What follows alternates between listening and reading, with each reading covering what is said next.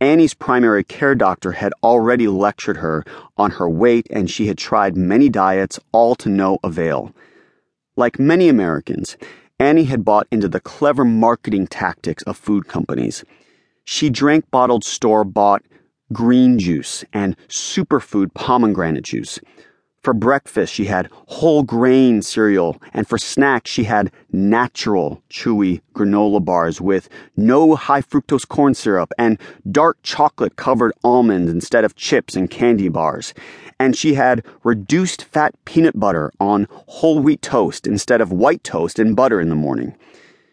Annie had no clue that there were blood sugar spiking, brain fog causing, weight gain inducing villains hidden in just about every single food she was eating. The culprits? Sugar and flour. No wonder she was so overweight and depressed. That store-bought green juice was mostly blood sugar spiking apple juice with a minuscule amount of vegetables and more calories than a full sugar soda. The same went for the pomegranate juice blend she bought.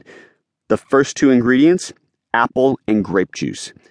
Better for you, but more expensive pomegranate juice was actually the last ingredient listed. The third ingredient listed on her whole grain and low-fat cereal, sugar. The second ingredient on those natural granola bars, brown sugar. The second ingredient on the dark chocolate-covered almonds, sugar. Reduced fat peanut butter's first two ingredients, corn syrup solids, and sugar. Her whole wheat toast contained whole wheat flour and high fructose corn syrup, had almost no fiber, and had the same glycemic index as most white bread. There's nothing wrong with having a little flour or sugar from time to time, but if you're like Annie and most other Americans, you're eating one of these blood sugar spiking foods every day, at almost every meal and snack.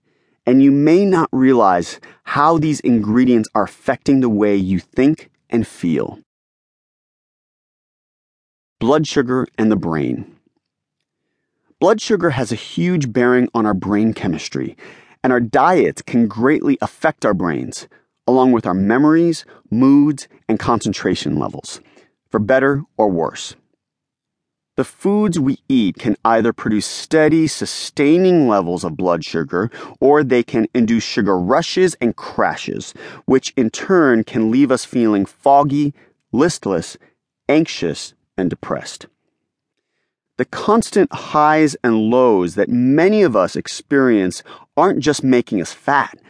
They're fundamentally disrupting our brain chemistry. Even worse, our bad dietary and lifestyle habits are setting us up for a future risk of dementia, which has been correlated with perennially high blood sugar levels. Most of us understand that overeating or eating the wrong foods contributes to weight gain and a whole host of related health problems like obesity and cardiovascular disease.